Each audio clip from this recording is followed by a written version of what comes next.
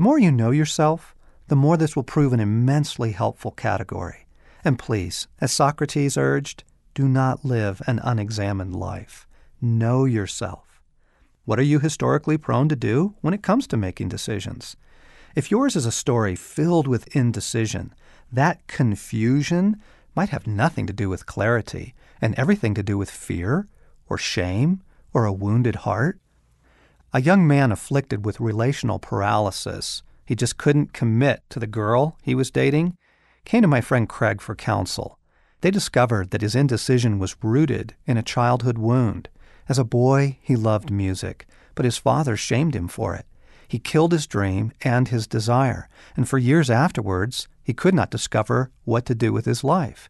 It had nothing to do with clarity. What was needed was healing. Are you typically driven by a desire to please others? You don't want to choose a grad school, a career, or even a spouse just to make someone else happy. Are you ruled by insecurity? You don't want your false self committing you to a profession simply because it's safe. Don't give your false self the keys to the car.